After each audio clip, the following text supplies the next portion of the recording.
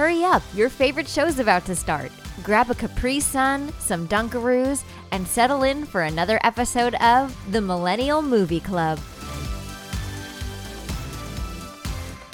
Welcome all back to another episode of Millennial Movie Club. I'm Jess Zapatos, and for my 10th birthday, I got my first boombox, and the first CD I ever owned that came with it was the Grease soundtrack.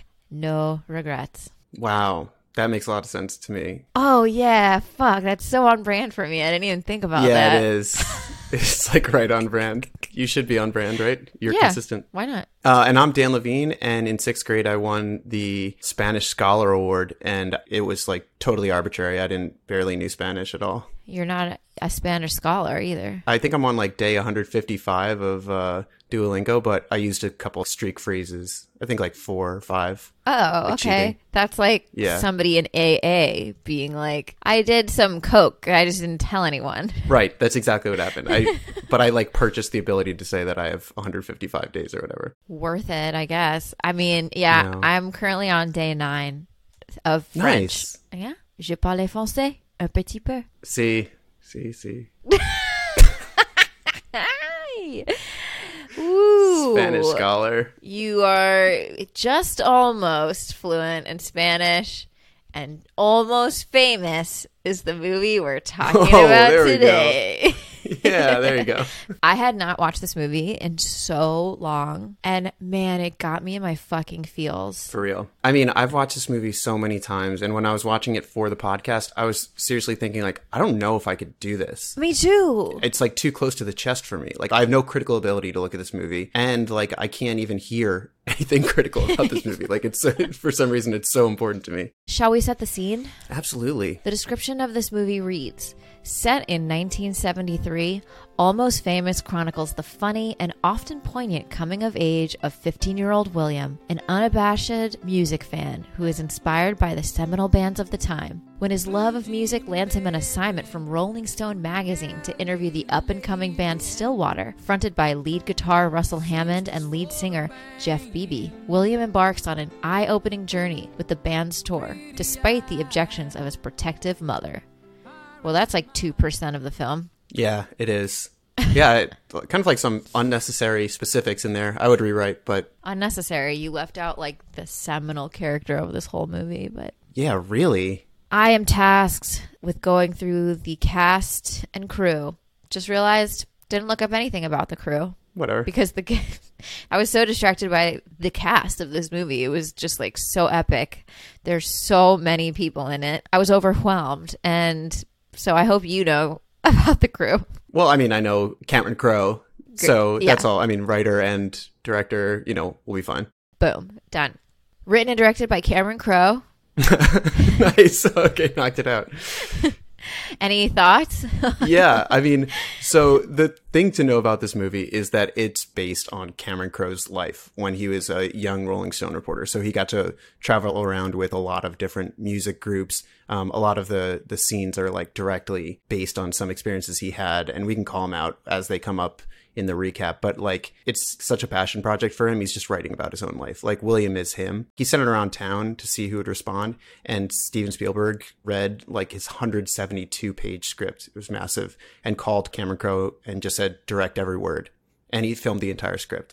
So you can imagine there's a massive cult following for this movie, and they released something called the bootleg cut, which is so much longer. There's so much extra shit, all different like background information about the band, Stillwater. He has like a storied directing career, but I think this was his big one. Man, you can tell how much heart went into the making of this film too. For sure. For sure. I love that so much. Well, young William, what happened to that kid? What happened to that kid? His real name is Patrick Fugit. He's had some television roles. He obviously started in childhood on TV shows like Touched by an Angel. He's later been in House. He's done some occasional film work, most noticeably the movie Gone Girl. And then followed up by Mom Elaine, played by Frances McDormand, fucking powerhouse actress. She's been nominated for an Academy Award 6 times and won Oscars for 3 Billboards Outside Ebbing, Missouri, Fargo, and North Country. She's fucking amazing. Yeah, we're so lucky to have her. Oh my God. She's so fucking good in this too. Oof. So many different colors in that character. Yeah. Sister Anita is played, not to be confused with a nun, she's just his sister, named Anita, played by a young Zooey Deschanel, who is fully rocking eyebrows of the late 90s, early 2000s, severely overplucked. We love her anyway. We know her from Elf, 500 Days of Summer, New Girl, and of course, just being so darn quirky. Yeah. And she's a musician. That's right. She and him. Yeah. Starting with the band, we've got Russell, lead guitarist of Stillwater, played by just the heartbreakingly beautiful Billy Crudup. His looks are becoming a problem. His looks have always been a problem for me, at least. Holy moly. Like, the second I saw his face in this film, my heart broke. Just like immediately. Immediately. He's got such a good look, too. He's got that sick mustache. Mama loves a mustache. We know him from Big Fish, Watchmen, Spotlight, Jackie. One of the biggest things people have written about him is like he could have been like more of an A-list star, but he really only wanted to take on these like more intense, like super well-written roles. He's done a ton of theater and Broadway. I actually saw him on Broadway in a production of Waiting for Godot alongside Patrick Stewart and Ian McKellen. Talk about an epic cast. Yeah, that's a good crew. I feel like everyone did such a good job in this movie, and this was the first time I've ever been like, I don't know if Billy Crudup did such a great job. Like, not that he didn't do a good job, but I think someone could have done it maybe a little bit better. Not been as good looking and handsome and dreamy, but I think Russell should be a little more dangerous and less simple. Ooh, but interesting. Let's get into it when we, That's a hot take, and I honestly wasn't paying attention to that when I watched it because he's so fucking gorgeous. I'm thinking about it now. I'm like, how did I feel about that? It's impossible to tell. Didn't even stop to think, truly, about his performance. Couldn't get past the smoke screen, so honestly, of his handsomeness. Yeah. I'm too busy changing my undies after his performance. Yeah, Fever Dog. It's just like, whoa. Fever Dog. You know, rock classic Fever Dog. Of course. Stillwater, the band. Fronted by Jeff Beebe, played by Jason Lee, who started originally as a professional skateboarder before he became an actor. We know him from Mallrats and 1,000 other, in my opinion, bad Kevin Smith movies. Yeah. And Enemy of the State. And also he starred in a series called My Name is Earl for some time. And Vanilla Sky. I always think of him in Vanilla Sky. That as well. The other 2 band members. Who cares? Who cares? We'll move on to the Band-Aids. So we have Anna Paquin, who has just been in so fucking much since she was a child. She's been everywhere, but of course we know her from X-Men, True Blood. It's pretty epic shit. She's adorable in this. We have Fairuza Balk, who we know from The Craft, The Waterboy, Return to Oz, which I don't know if anyone's ever seen, but it's fucking terrifying. And then, of course, the delicious Penny Lane, played by Kate Hudson. I mean, clearly, obviously, this was like her breakout role. How do you not fall in love with her in this movie? I have no idea because I did, and everyone I knew did as well. It's impossible. It is the most Manic Pixie Girl role. It's a quintessential Manic Pixie Girl role.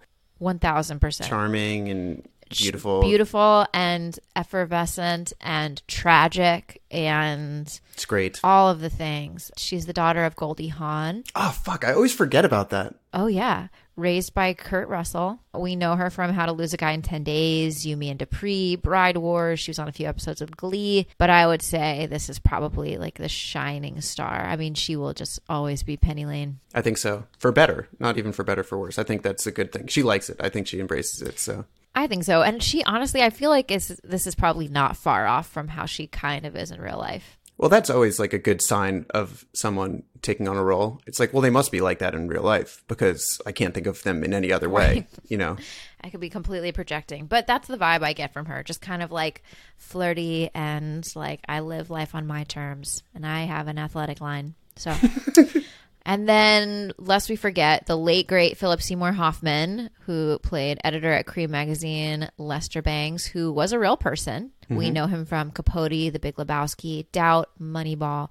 He unfortunately overdosed at the age of 46, but he was a legend in his time. He is absolutely one of my favorite actors ever. I love him as Lester Bangs. He's so good. And they had a couple other different people that were supposed to be, or auditioned for Lester Bangs. Jon Favreau and Jack Black, which I guess I could see it. It's just like, to me, there's only one. There's just such a level of like groundedness to him where it's like you do get the sort of like the I'm not cool thing, but he is also kind of like undoubtedly cool. Yeah, of course. Yeah, but he's cool in the way that like not cool people think is cool too, which is great. It's just like a perfectly written character. I just think he crushed that role. I love every line of Lester Bangs. It's so good. He has so many good ones. And he is like, while he's not a huge character, he's woven throughout the narrative to like sort of drop in these moments of wisdom. And yeah, the kind of thing that you'd feel like probably just doesn't exist anymore. Though, you know, somebody just takes an interest in you and is like, I'm going to take you under my wing. Teach you about life. That's right. We missed it. We're here for the last gasp of it, just like he says about rock just and roll. like he says. Rock and roll and mentorship, both dead. Right. Same. There's too many like people who are going to be in different roles, hear but all of them. All of them? Okay. Claire Danes for Penny Lane. Kate Hudson was supposed to be William's sister at first, and then they recast her. Oh, thank God. Oh, my God. What a waste. Yeah, and I think that Zooey Deschanel does a good job, too. She's great. She's great. She's got those big, gigantic blue eyes and... gigantic eyeballs. Yeah, huge eyeballs. Toni Collette turned down the role of Penny Lane, which doesn't make any sense to me that how Toni Collette... I love Toni Collette, but that doesn't make any sense. She's turned down a lot. She's very selective, but also like probably for the right reasons. I mean, I can't see it. But like, then again, Brad Pitt was supposed to play Russell Hammond, and he read the script and he was just like, I'm sorry, I just don't get it. And then he didn't do it. Well, I'm glad because I feel like this just would not be what it is if fucking Brad Pitt was the... It just would. It would just feel on the nose. Yeah, too commercially. Too, you know. I'm really glad he didn't get it. Me too. Oh, we forgot one more person. We've got Jimmy Fallon as the... Jimmy Fallon sneaks in there midway through the film. And he's in disguise. Fully disguised by hair pieces on his face and mouth. Yeah. Oh yeah, I fucking love that. Good call. Good save, Daniel. Oh yeah, we would have got to it eventually. Probably just jump in the. Anybody else we should know about that was potentially in the room? Yeah, just a couple more people. Kirsten Dunst almost got Penny Lane. Uma Thurman turned it down. Christina Ricci came close to winning the role. And then the last one I have is Elijah Wood screen tested for the role of William, which I think could have worked. I could have seen that. He would look more closely related to Zooey Deschanel. Oh, that's true. Big, gigantic eyeballs. Yeah, of their gigantic eyeball species, race kind of of people. It was exactly what it should have been. Yeah, the casting was perfect. Everybody was on brand and on vibe. And not distracting that they were in the part. Agreed. Everyone played a supporting role. Even the people that you think are supposed to be... Like, William doesn't overstep into like stardom. I mean, he's really supporting Penny. It's true. Yeah, it's true. It's an ensemble film, and it really does feel that way. Yeah. I mean, I got the feeling this time around that it's just a bunch of small vignettes that make up like a really beautiful story. Yeah. It's just these small, tiny little stories. I guess that's a lot of movies, but for this one in particular, like there's just these small little parts that like kind of add up to this really great feeling about what it was like in 1972, I suppose. You know what we haven't done in a while? What's that? Spoiler alert. Oh, yeah, that's right. This is your weekly spoiler alert. If you haven't seen Almost Famous, maybe you weren't around for Stillwater's first world tour, in which case you should just go watch the movie, go put on a Stillwater record, and come back, and we'll be here. Yeah. Really do some digging on Stillwater. Let us know what you find. One of the best. So many good documentaries on Stillwater. Really good stuff. Do you think there is supposed to be Creedence Clearwater Revival? So I've got a lot about Stillwater. Yay! All the songs are written by Peter Frampton, along with Cameron Crowe and Cameron Crowe's ex-wife Nancy Wilson, who was in Heart. It's supposed to be kind of like Bad Company, Allman Brothers, Zeppelin, but it's like specific melodies from the time that they took. I mean, The sound of them is a very specific band, and then certain stories are other specific bands because of Cameron Crowe traveling with them. Like there's a scene when William gets pulled into the first Get on My Back for a Piggyback Ride. That was him in Pearl Jam, and Eddie Vedder pulled him in. So it's like a ton of different stories, but they had to figure out a band that was going to sound like it was coming from the early 70s. They practiced in a warehouse in Santa Monica, and the 4 actors rehearsed for 4 hours a night, 5 nights a week for 6 weeks, just to look like they could play their instruments. And for me, it worked great. Like, it really looks like a real band. Oh, yeah. And then all the lyrics, they have like specific themes, like The Road. The second theme is like a vague father figure that disappoints them. The Road. Like, no one's writing shit about The Road anymore. No, probably not. Rock and roll is dead. Now every song on the radio is like, tonight's the only night on earth. We're gonna party like we're dying tomorrow. That's exactly right. Let's rip shots and cover ourselves in glitter. We only have one night to live. And then all the memes are like, work on Monday. It's like, I thought we only had one night. What were we talking about? Oh, just the authenticity of like the music from the 70s. Oh, yeah, right. Yeah. Okay. So that makes sense. They are just like a mixture of all these bands, but then the bands are also present in the storyline, like in the narrative. So like Zeppelin is a band, all these artists are real. And Stillwater, I would have loved them. Okay. Me too. We got 50-50. Some really glowing reviews and some really like shockingly terrible reviews. But in terms of people who are actually credible critics, over the moon.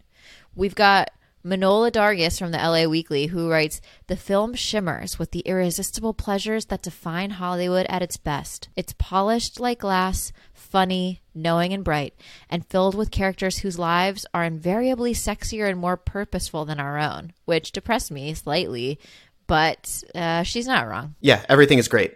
I mean, like, Lester talks about how shitty the music is, and it's like that, Midnight in Paris kind of thing where it's like... The golden age is over. Yeah, like, how could I like the era that I'm in right now? The 20s the one is before the is always better. Ooh, good call. Right. Except really, It's better. Okay. But except really, it was way better than this one. I think so. They didn't have the metaverse, but yeah. That's true. Why do we need the metaverse, though? To escape our fucking reality, because it blows. Yeah, I can finally go see Jimi Hendrix in concert, just like he does at the beginning. Right. To go back to the Sabbath, 70s. Sorry. That's why we go. That's why we have the metaverse, to escape to then. That was better. Can't wait. Our good friend Roger Ebert gave this film 4 out of 4 stars. He loved it. He wrote, "Oh, what a lovely film." Nice. I was almost hugging myself while I watched it. Did he say that, or...? Yeah. This is what he said. Yeah. There's sometimes where I'm like... little softy. Sometimes where he's like so vicious, and then other times where I'm like, you're just a cute grampy. Yeah, you are a little grampy. Maybe he saw himself as, Lester or William, maybe. Well, he was actually alive during that time, so he felt a real nostalgic pull, I bet. Right, we're just posers. He continues, Almost Famous is funny and touching in so many different ways. It's about the world of rock, but it's not a rock film. It's a coming-of-age film about an idealistic kid who sees the real world, witnesses its cruelties and heartbreaks, and yet finds much room for hope. Note, why did they give an R rating to a movie perfect for teenagers? Well, they show Kate Hudson's boob. That probably is why. Speaking of Kate Hudson's boobs, our next... Where is this going? The Amazon reviews are quite brutal. So, starting with Randy, who titled his review, P.U. Come on, Randy Bobandy. Randy writes, this could be the story of Gidget and Leave It to Beaver going on tour with the Monkees. It's a sappy storyline that is nauseatingly predictable from the beginning to end, and is just like singing Kate Hudson's tits, which is what we wanted to see in the first place, a real letdown. What is predictable about this movie? How could you have ever predicted any part of it? It's not like wildly unpredictable, but is it feeling true because it is based on a true story? Like, because it is. That's stupid. Okay, so Randy knew that at the end, Russell would come to William's house and finally give that... Shut up. There's no way. Shut up, Randy. Yeah. There's no way. Because I've seen this movie before, and I forgot. So... Also, this is a perfect example of me not being able to take these criticisms. I'm like burning up. Also, don't you dare tit shame Kate Hudson, okay? Yeah, for real. You should be so lucky. You should be so fucking lucky. I can't stand Randy. Mind you, like, these reviews were written in like 2001. So, and this one really shows it. The review is titled "As Enjoyable as a Punch in the Face." They write, "The only thing more undeveloped than the kid are the characters. Well written." Whoa. Aside from Philip Seymour Hoffman, who infuses life into every role he plays, these people were as interesting and compelling as a sack of hair. This movie is a glass of Coke, a Happy Meal, an ice cream sundae. It's designed to go down easy.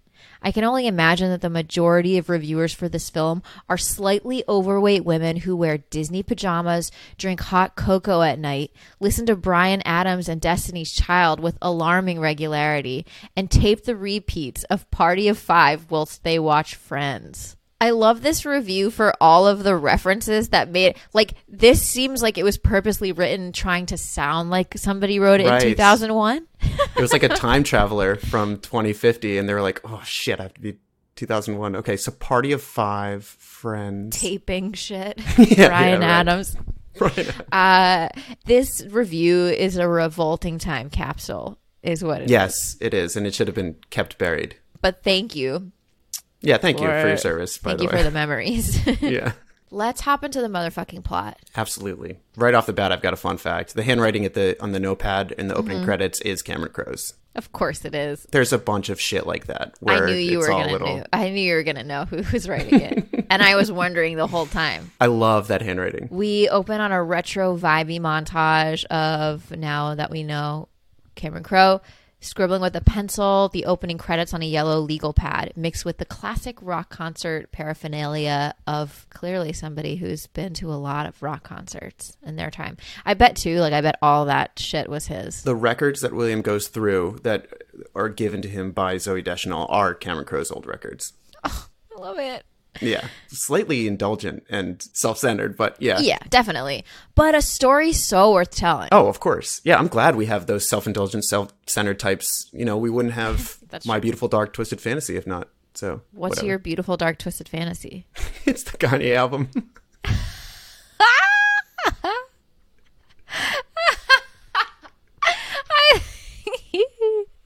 I thought you meant you really had one, and I was like, this is news to me. Oh, I was so confused for a second. What was going on? Anyway, we zoom in on a key to the plaza and zoom out to the sunny streets of San Diego at Christmas time, scored by the Chipmunks Christmas album. So good. They added it because Zooey Deschanel loves the song so much, apparently. Really? Yeah.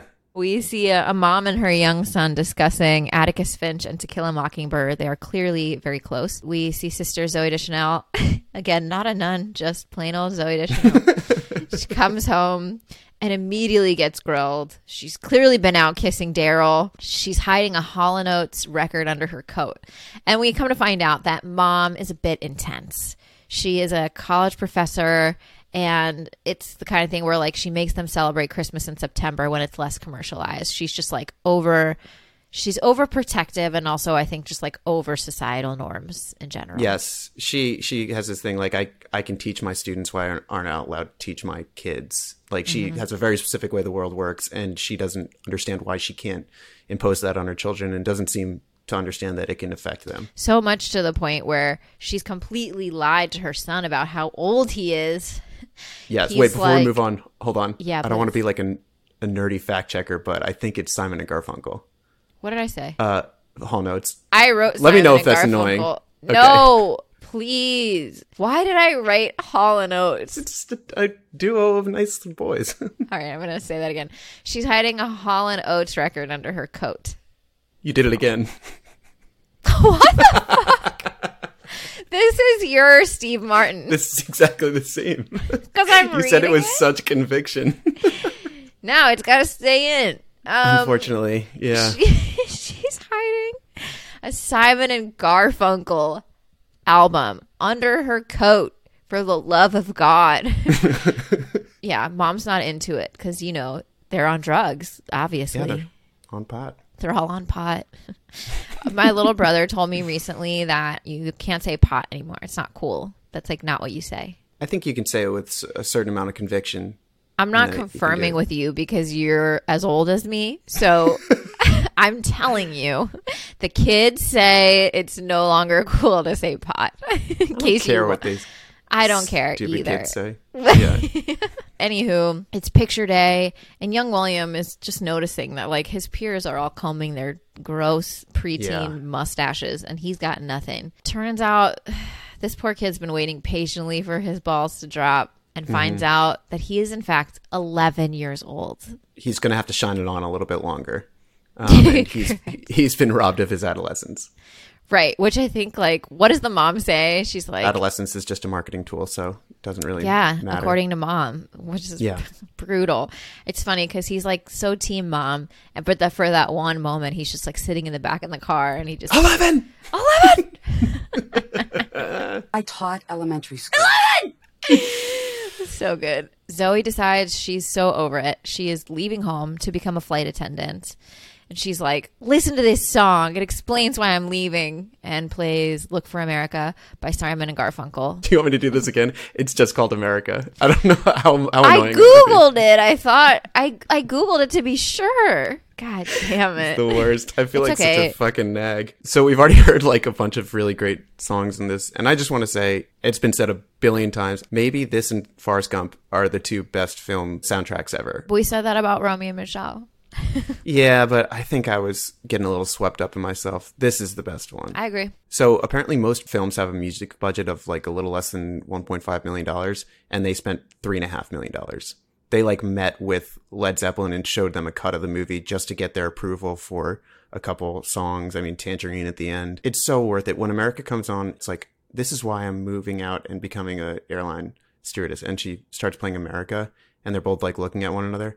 Oh my God, I'm getting chilled the fuck up thinking about it. It goes without saying, but Elton John, just like the moments are iconic in this film based on the music. Yeah, and I would say, like, I think that Tiny Dancer, but I also think that Mona Lisa's Mad Hatters, when he's chasing the different taxis trying to find her, that is so It's also created pretty. like kind of mental sticky notes for people about those songs too. Like when people hear Tiny Dancer, 100%. I'm going to say at least 80% of them think about the moment in this film. I'd say that's exactly accurate, within maybe 1 percentage point. Yeah, and the rest have never seen this movie. There's Yes, nobody who's seen right. this movie and then doesn't associate that song with that scene. 100% agreed. I don't But think yeah. you're saying anything controversial. I think you're exactly right. For once.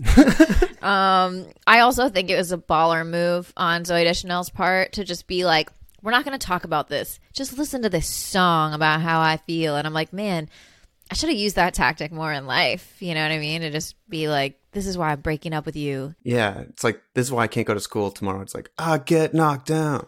But I Right. get up again, you know. And I'm like, this isn't going to work. Our scars remind Oh, me. nice This is callback. real. If you want to know why I'm singing Papa Roach, go back and listen to our episode on Face Off, and you'll get it. You'll have a little chuckle. Your ability to call back exactly the episode that we did that in is pretty impressive. Well, I only know because I rewrote the song to say the line, "My scars remind me of my cute dead son." And Oh, Face Off right, is the the cute dead only movie we've done that has a cute dead son, I think. Yeah. So yeah, far. I think so. Yeah, So unless far. Jungle to Jungle, something horrible happened at the end of that movie. He falls off the Statue of Liberty. Yeah. I think maybe that spider finally got his fangs unglued and then went to work. Fuck. Anyway, good move, Zoe. And if anybody, I feel like we should start a movement of just like speaking to each other in song, Agreed. like the old days. Yeah.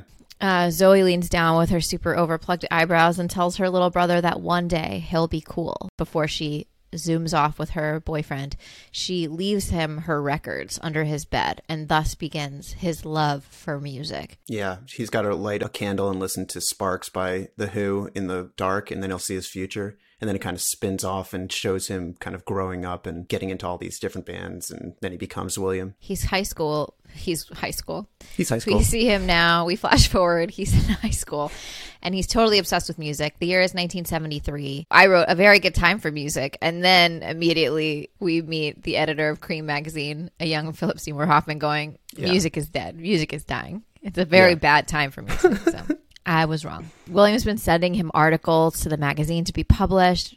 We find he's a writer.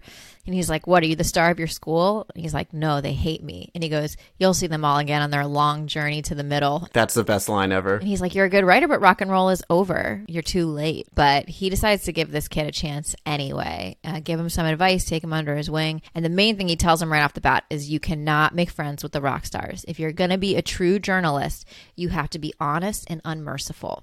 Which, of course, you're just like, all right, well, we just set the tone for the whole movie. This is going to be like a central theme, sort of balancing exactly those two things, becoming friends with the rock stars and writing the truth. Right. It's a perfect plot device because William is a huge loser, but he loves being accepted into this group, but he still wants to remain true to Lester's advice. It's just impossible. And like, is he a huge loser or is he just like a shy kid? Oh, he's definitely like, not a loser. Yeah, absolutely not. Right. I guess, I mean, really, he's just been bullied because like he is actually so much younger than everyone else, all of his peers. But like, yeah, it's like that kid in Revenge of the Nerds who goes to school when he's like 15. He starts building that computer. Right. Exactly. Well, he is a loser. Yeah, that's true. You just said he built a computer. They're not losers. He's a nerd. It's in the title. Like there's a difference between a loser and a nerd. And I would say the opposite of a loser is somebody who's super ambitious and like goes after what they want with fervor, even if they're not the coolest about it. You're preaching to the choir. I agree. Like I'm not a loser. I've been a nerd.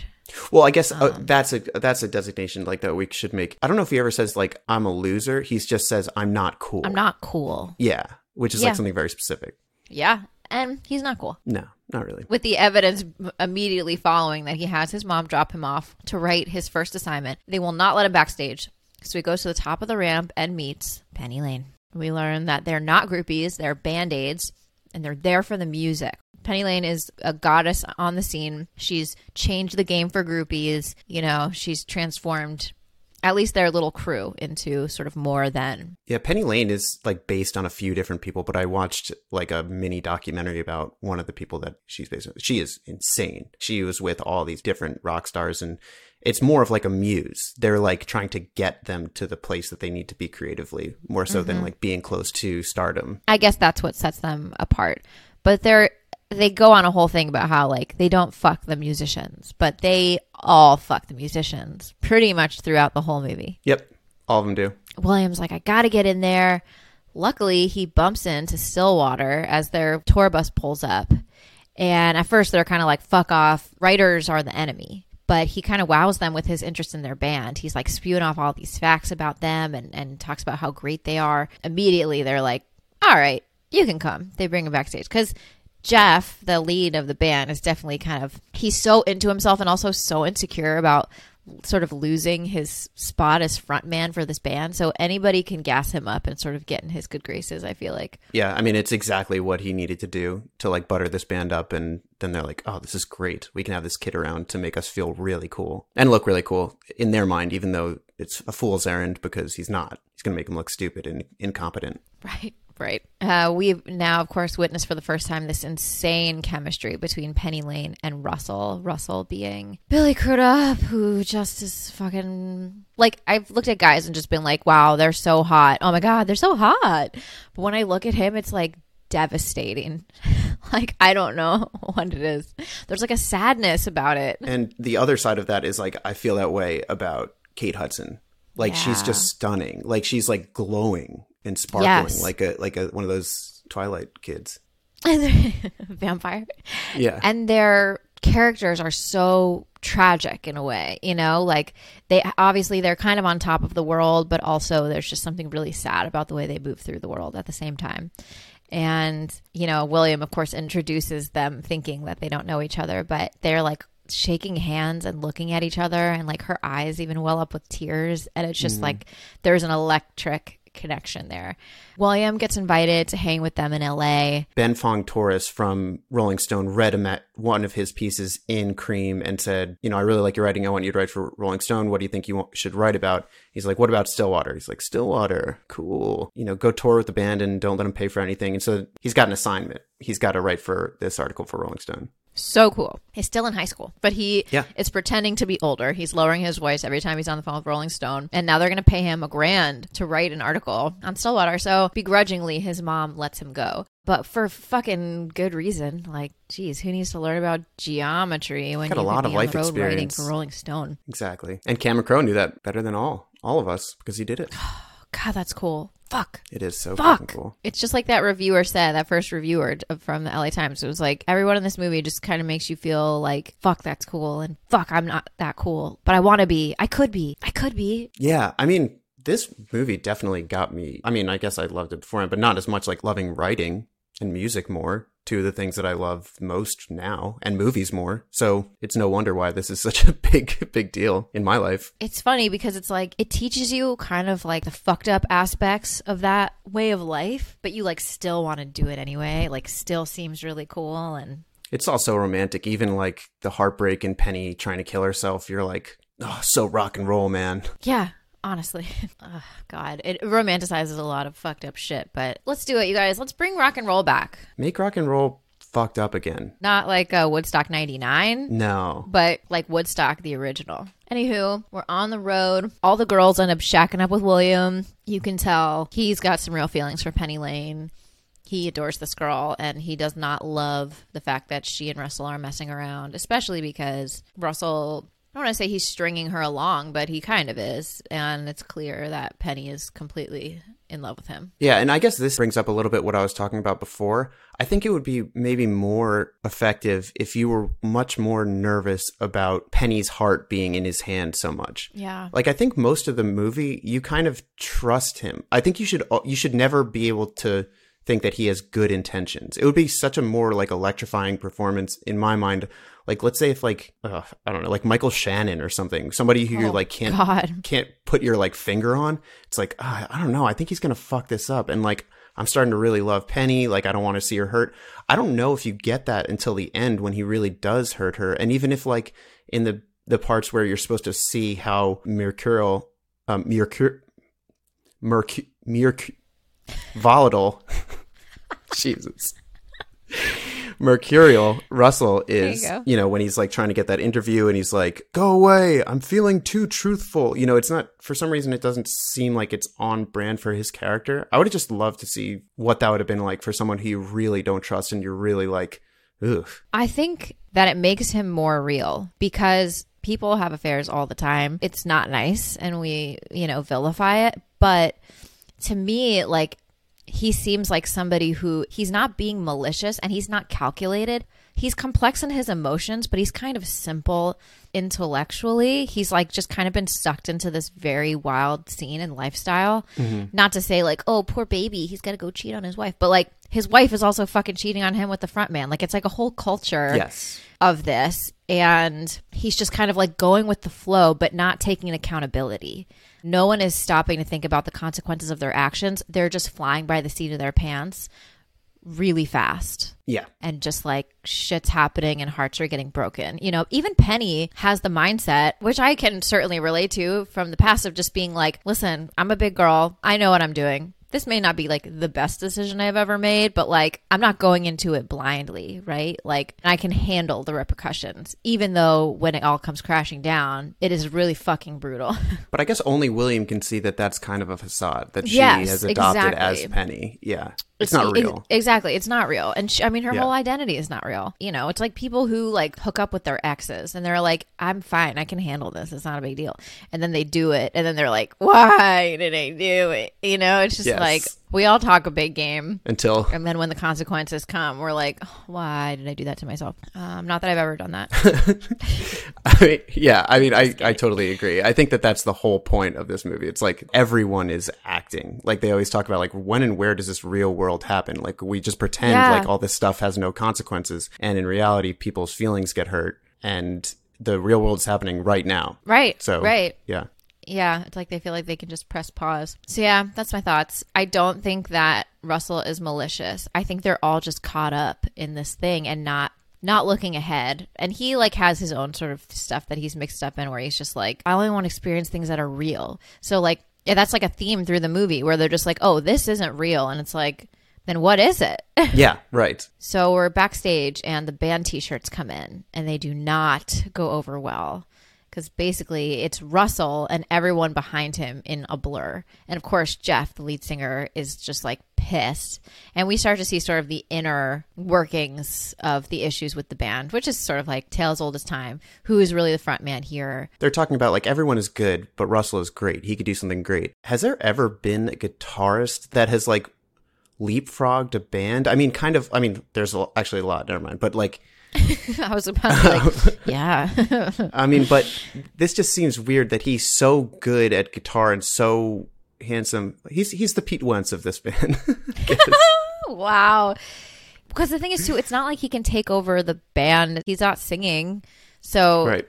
But at the same time, like, you know, you can tell Jeff has such an ego about things and he wants to be the face of the band and he's just not going to be. No. Which is, I would imagine, is probably hard for the singer of the band to reckon with. Russell and William go for a walk. Also, like, William is just trying in vain this whole time to get his interview with Russell and just something always comes up and it's always like, okay, so we'll get in the next city. We'll get in the next city. They go on a walk and the van pulls up and right after Russell's been on this tangent, like, I just want to experience what's real. These teenagers pull up and they're like, you know, would you want to come to a house party? You know, we're just some real Topeka people.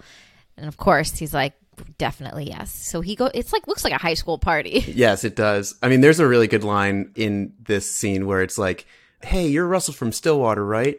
And he's like, well, yeah, my better days. I am Russell from Stillwater. And apparently they got it from John Cusack, who met a girl in a bar who was like, aren't you Lloyd Dobler from Say Anything? And he was like, well, yeah, on my better days, I am. John Cusack fucks, for sure. Yeah. Oh, for sure. Yeah. So we're at this high school party. Russell does some acid and just goes wild. He's standing on top of this shed, like this tool shed, yelling, I am a golden god. I am a golden god! And everyone's cheering for him. And he's just like, And you can tell Rolling Stone magazine that my last words were, I'm on drugs. I think we should work on those last words. right. And then he's like, I dig music. No, I'm on drugs. Yeah, everyone's like, yeah. It could be better. But then I'm like, oh, they do this in Not Another Teen Movie. Yes. When she's like diving into the pool and she's like, I'm a golden goddess. He's like, Janie, I gave you one non-alcoholic beer. So good. Yes. He ends up like in pretty bad shape, I think, coming down from that. But the tour bus picks them up. We're on the road again. And this is where we just get that iconic scene where they're all just sort of riding along singing Tiny Dancer by Elton John. Everything is swept under the rug. They remember what's great about what they're doing, going on this shitty bus, listening to Tiny Dancer and singing along. I was thinking about this when I was watching it. It is such a ballsy move to put this scene in like the middle of the movie. And not even ballsy, just smart. Like, I feel like if this scene is in the last part of the movie, it's so hokey. Yeah. And corny. But it's just great. It's so good. I feel like it kind of speaks to the nature of what it feels like to be on the road with a group of people like that, where like you ultimately, it becomes kind of a family dynamic where, I mean, you're stuck on a bus together for hours and hours and hours and people are going to piss each other off. And at a certain point, like, you just have to get unmad. Yeah. Somehow. Then you just end up doing that over something like a song coming on. Yeah. It's just a perfect song, too. It's so great. It's so dreamy. And William's sitting with Penny Lane. He's like, I have to go home. And she like waves her hands in front of his face and is like, you are home. Do you think that that's where John Travolta got his little move for Face Off? No.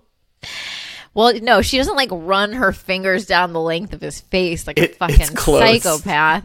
It's close. Oh, God. No. So fucked. So we're, bouncing around city to city. The girls decide that they are going to take his virginity. Yeah, deflower him. Deflower him. And he just gets attacked by all three of them at once. Not Penny Lane, but the three other Band-Aids. They just rip his clothes off in a flurry of scarves. But he's clearly so in love with Penny Lane. Like, could give a shit that he's about to have a threesome with three hot girls for his first time. Yeah, he's just looking right at her in slow motion. And she's like, puts her fingers over her eyes and then, puts a little thing. Yeah, that's how you know he's not cool. That's right. That's exactly three why. Hot girls want to take your virginity. And you're like, but. Yeah. But then they really They really do. They really have sex with them, all three of them. They do.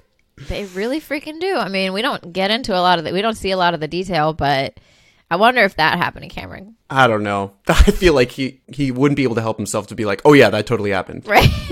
Right. You know? Everyone says like, we get it. This is a real moment for you. It's your handwriting. You slept with those three girls. We get it. We get it. Yeah. So, wakes up the next day and the editor at Rolling Stone is kind of pissed that he just seems to be out there partying. They don't have any sort of substantial interview from Russell.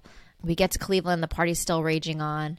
And Mom gets on the phone with Russell and really shakes him up. Yeah. I kind of love this moment. This woman is so interesting. This character. This woman reminds me so much of my mom. Like every time I watch it. Exactly. That's so sweet. Yeah. Not my mom at all. Oh, okay. Well, definitely the don't do drugs, for sure. That's definitely my mom, yeah. There's this great line from her conversation with Russell. She's like, this is not some apron-wearing mother you're speaking with. I know all about your Valhalla of decadence, and I shouldn't have let him go. Valhalla of decadence. He's not ready for your world of compromised values and diminished brain cells that you throw away like confetti. Oh, yeah. He's shaken, and then at the end she's like, it's not too late to become a person of substance, Russell. Yeah. And you can tell like he's so thrown by it. Like, your mom kind of freaked me out. But regardless, they play a great show, and then there's a big manager in the crowd who wants to talk to them or manage their manager. And what do you know? It's Jimmy Fallon. It's fucking Jimmy Fallon. Honestly, he's good. I mean, like, he kind of does what he's supposed to do in this film. And also, he makes a really compelling argument. He really does. He doesn't come in like kind of being like schmoozy and sleazy. Like, I get that we kind of get the echo of like, this is why rock and roll is dying, because it's like the music is getting kind of sucked into the world of commercialism, where he's coming in being like, well, do you want to make money or not? And this is how you're going to do it. I didn't invent the rainy day. I'm just selling the best umbrella. Yeah, fucking great line. What can we do about it? Yeah. One of the best lines is like, if you think Mick Jagger's going to be up there at age 50 still dancing around on stage, you are sadly mistaken. LOL. They take him on. They ditch their beloved tour bus Doris and get on the private jet. Russell and a bunch of other rock stars, they're playing poker. They deal a hand. The stakes are basically trading Penny Lane and the girls away to another band for $50 and some beer. This poker scene doesn't make any fucking sense. They make up the game. It's literally just a trade. Yeah. It's like, okay, so I put in Penny Lane and the girls. You put in a case of Heineken and $50. And then no matter who wins, it's like, oh, okay, so you get the girls and I get the case of Heineken and $50. It's just a trade. The game doesn't make any sense. Yeah. But regardless, I remember being like, wow, that's fucked up. Yeah. First of all, Mitch Hedberg is in this game. Peter Frampton plays a road crew member from Humble Pie. And in real life, he was in Humble Pie. There's just like a lot of little Easter eggs. Little hidden things for the music lovers out there. Yeah. Needless to say, this really rubs William the wrong way. And Russell can feel it. He's definitely kind of like doing the shitty thing, but trying to like let himself off the hook, where he's just like, hey, well, William, like, it's not a big deal. Like, Penny knows, she knows she can't come to New York because my wife is going to be there. Like, it's not a big deal. We're all good. It's totally fine. It's just like the way it is. Right. Of course, Penny is planning on coming to New York. And this is where William really has to have like a come to Jesus with her. Wake Do up. not come to New York. Yeah, wake the fuck up. And she's just not wanting to hear it. And she's like, maybe it is love. Like, you don't hear the things he says to me when we're alone. And he tells her, you got sold a Humble Pie for $50 and a case of beer. And this isn't probably one of the best acting moments in the whole movie. I love it. Roger Ebert called it out too, where like this moment where like she's clearly crushed and like has tears streaming behind a smile, and she cracks a joke and is like, what kind of beer? What kind of beer? Yeah. There's a couple scenes with Penny that border on saccharine, like when she's in the empty auditorium and she's like dancing with that flower. Yeah. It's so close to being over the top and cheesy, but it's still, every time I see it, it's so great. With a different actress, it could have been really cringe. Yeah, if Toni Collette was doing it, I don't know. I don't know. Or Kirsten Dunst, or maybe Kirsten Dunst. Yeah. But anyway, I love that scene. She has such a like complicated face emotion acting thing going on, and there's so much that she's kind of like beaming at him. There's so much going on. It's so beautifully complicated, like all of this. But yeah, he just is like, this is the real world, and it's just hard for her to swallow. She's clearly running from some things. So we get to New York. William finds out that his article is going to be on the cover of Rolling Stone. They're all out to eat. He tells the band, and they're like so stoked. Also, Russell's wife, girlfriend, whatever, is in town, so she's with them. And Penny Lane shows up and is kind of staring at Russell. Her eyes are kind of welling up, and Russell's girlfriend is like, who is that girl? She's not with any of you guys, is she?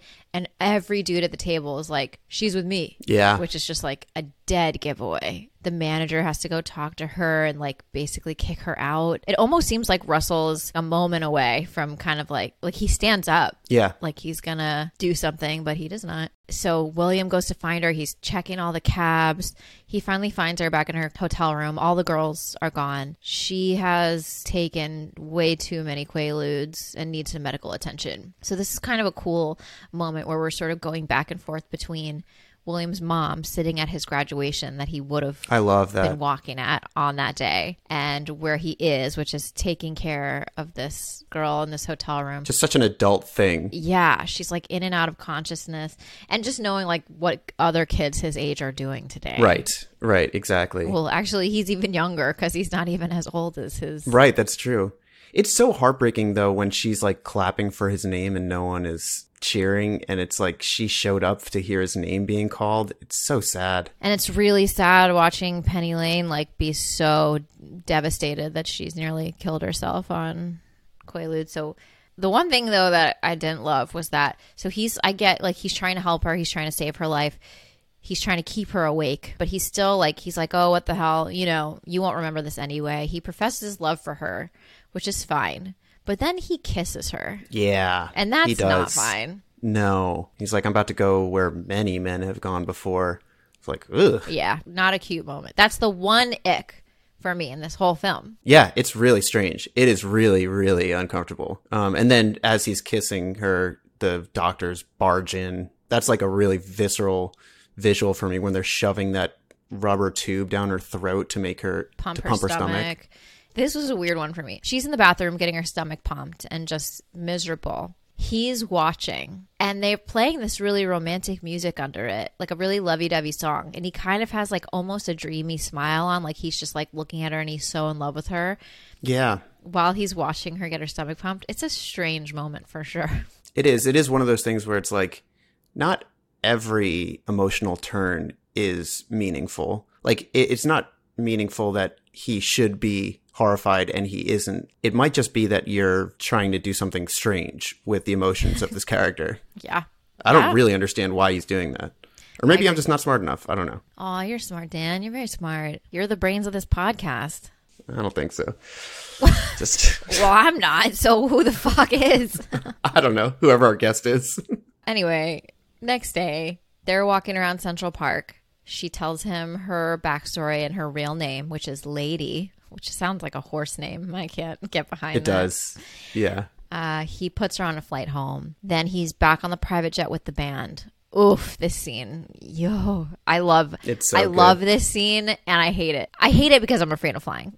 I love it because it's really fucking good. Yeah. They hit an electrical storm, and the turbulence is really bad. Even the pilots are basically like, we're gonna die. So of course the truth just starts pouring out of everyone. First it's the I love yous, then it's kind of spirals into the I hate yous, then it's like Jeff slept with Russell's wife and he's still in love with her. Then it comes out that Russell's been sleeping with Penny, and William really tears into them. He's just like, you used Penny and you threw her away, and you say you're all about the fans, and she was your biggest fan. And I love her. And I love her. And I love her. And then the last member of the band is like, I'm gay. I'm gay. And then the plane levels out. So that was actually a real instance in Cameron Crowe's life. He was on a plane with Alice Cooper, and one of the passengers was like, we're all going to die. I need to confess something. I've been sleeping with your wife. And then the pilot told everyone that they're going to be okay. And then it just was super awkward the rest of the time. Oh my God. Dan, if you were on a plane that you thought was going down, what would be your confession? Oh, I don't know. I dig music. and I'm on drugs. I'm definitely, if I'm on a plane, there's no way I'm not on drugs. So all those things would be true. Great. Love those. Yeah. What about you? Soup's original. Ooh, my confession.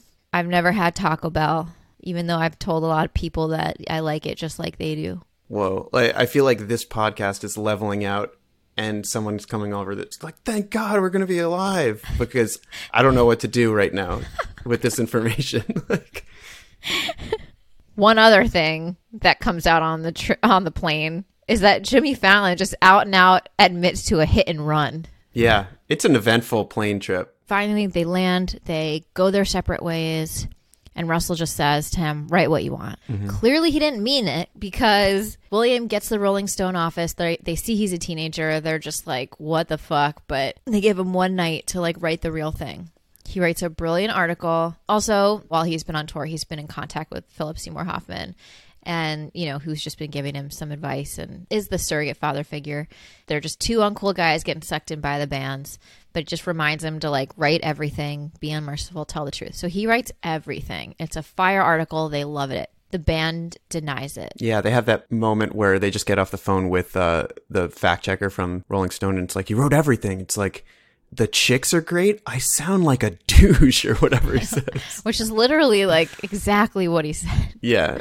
Which I also don't know. Like, you had everything in a tape recorder. Yeah, right. That's true. I mean, the part where it's like, Russell, he has you on top of a garage screaming, I'm the golden god. He's like, I never said that. Or did I? Well, I guess he couldn't have everything, but that part about the chicks are great is real. Like, yeah. he's got that evidence. Yeah. Yeah. So Russell denies it. They completely discredit him. It's so brutal. Like, this kid was so close to kind of having it all, and it just gets shut down. Almost famous. So almost famous. He runs into his sister at the airport, as she is a flight attendant, and they both go home to see their mama, and she's so glad to see them. Backstage, one of the Band-Aids tells Russell about the night that Penny Lane almost died, that William saved her. And they're like, we all know what you did to William. She's got this really like beautiful little tiny soliloquy a little bit about loving a piece of music so much it hurts, and, you know, what they're all doing there. And I think she really gets to Russell, because it's like, this is a tight-knit community. Like, everyone knows the truth. Yeah, it's fucked right. up. Russell calls Penny and is like, I need to see you. Give me your address. Like, I'll come to you. Kind of professes his love for her, wants to make it right. She's like, do you have a pen? So he goes to the address that she gives him, and it turns out that it's William's address. It's so funny. He's like, I'm here to see your daughter. And then Zooey Deschanel's just in the background, and she does like a little pose. I laughed out loud. He finds out, you know, he got. He sees pictures of William as a kid in the living room, and he knows he owes William an apology and an interview. So he goes into his room. How surreal that must be to see like a rock legend just walk into your bedroom. But he tells him that he called Rolling Stone and confirmed William's story. Luckily, because like, yeah, if not, then he gets to his house and then he's like, I promise I'll do it. I haven't done it yet, but now that I'm here, I feel kind of bad. Like, good thing he called before. Yeah. that trip. Yes. The one thing that was a little weird, where he's like, Russell's telling William, you should call Penny, like, you live in the same town, when he was just trying to like salvage and make it right with her. Like, I wanted to see that too. Me too. But it's the subtext is like, we live in the same town, but we don't live on the same planet. Right. You know? Yeah, exactly. And so we also see Penny goes to the airport and buys herself one ticket to Morocco, which she's been talking about going to for the whole film. So you like seeing her kind of step out and live for herself. And, you know, she's no longer following a man around. She's like going to live her own adventure. And then when Russell and William are talking, there's like some connection that's made between those two characters that I didn't really understand that parallel when I first watched it, whereas like we both wanted to be with her, but she just wanted us to be together. And I think that was a great line. Yeah. And it's weird to think of how similar those two characters, who are totally opposite, they're on like the same kind of path. I guess linked to this. They're like on the opposite sides of the spectrum, moving towards the middle. Right.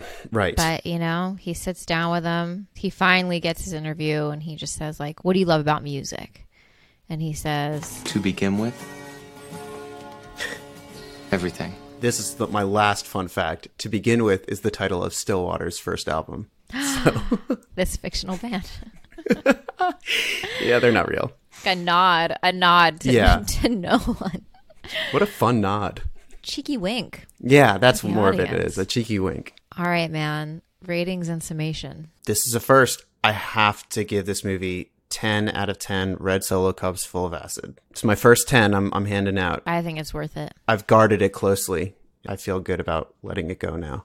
I love this movie. Again, what I said in the beginning, I have no ability to look at this movie critically. When I'm watching it, a scene shows up. I have no ability to be like, does this narratively flow with anything else? I'm just like flooded with all the memories and all the feelings I've ever had about that scene. And the whole movie is like that.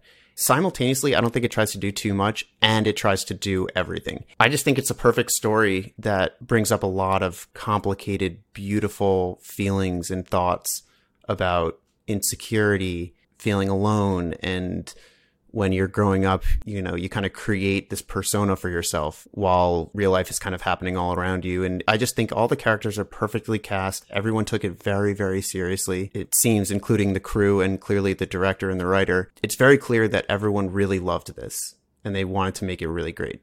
And I love this movie too. You can tell that everyone involved took care with this movie. Mm-hmm. Knowing that it's based on real life experience makes it so much cooler and even more nostalgic in just the way things were. It's funny, like a big theme that runs through this movie is like, this isn't real. And he's like, all right, I'm just looking for something that's real. When now in comparison, like from then to now, like that seems so much more real than the way we experience life now. And I think probably there's a little part of all of us that wants that. I thought the performances were great and heartbreaking and perfect. The music was so good. I too am going to give this movie 10 out of 10 backstage buffets. Nice. Do we have a pew, pew, pew, pew sound effect on that soundboard? Because first double 10? First This is a double huge moment. 10. Let's see. First double 10 of Millennial Movie Club.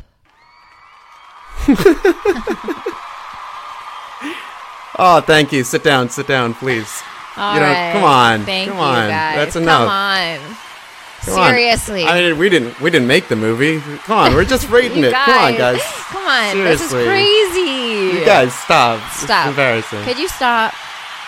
This is getting to be a little bit much. Ugh. I'm uncomfortable now. Oof. I gotta. But we really do appreciate it. Thank you, everyone. Thank you. Sit down. You can take your seats. Thank you. Please quiet down. Thank you. For the record, that's the first time we've ever played with a soundboard, and Love it. so fun. Now yikes! Look out. There was like 20 seconds. Is there a way to make that shorter? Yeah, I could have paused it, but I just wanted to see what you would do if I let it go. Loved it. Oh man, I'm addicted to that. Welcome immediately. to a Millennial Movie Club 2.0 with soundboard. Yes. Of course, we leave this to the end of the episode just to not disrespect the epic level of this movie. But don't you worry, we'll be getting crazy on it next week. Fuck yeah. All right, everybody. Man. All right. Thanks Thanks, you for everybody. listening. Go stream Plant Daddy, my single, wherever you like to listen to music. Go reach out to Dan. Just say what up. You know, it's an accomplishment for him. Just making it, I'm trying my best every day, and I would love some kudos just in general. Thank you. Bye. Bye. Thanks for listening to this episode of Millennial Movie Club. If you like what you heard, be sure to subscribe to the podcast and write us a glowing review. We are millennials. We kind of need the validation. For even more goodies, be sure to follow Millennial Movie Club on TikTok and Instagram. Later days.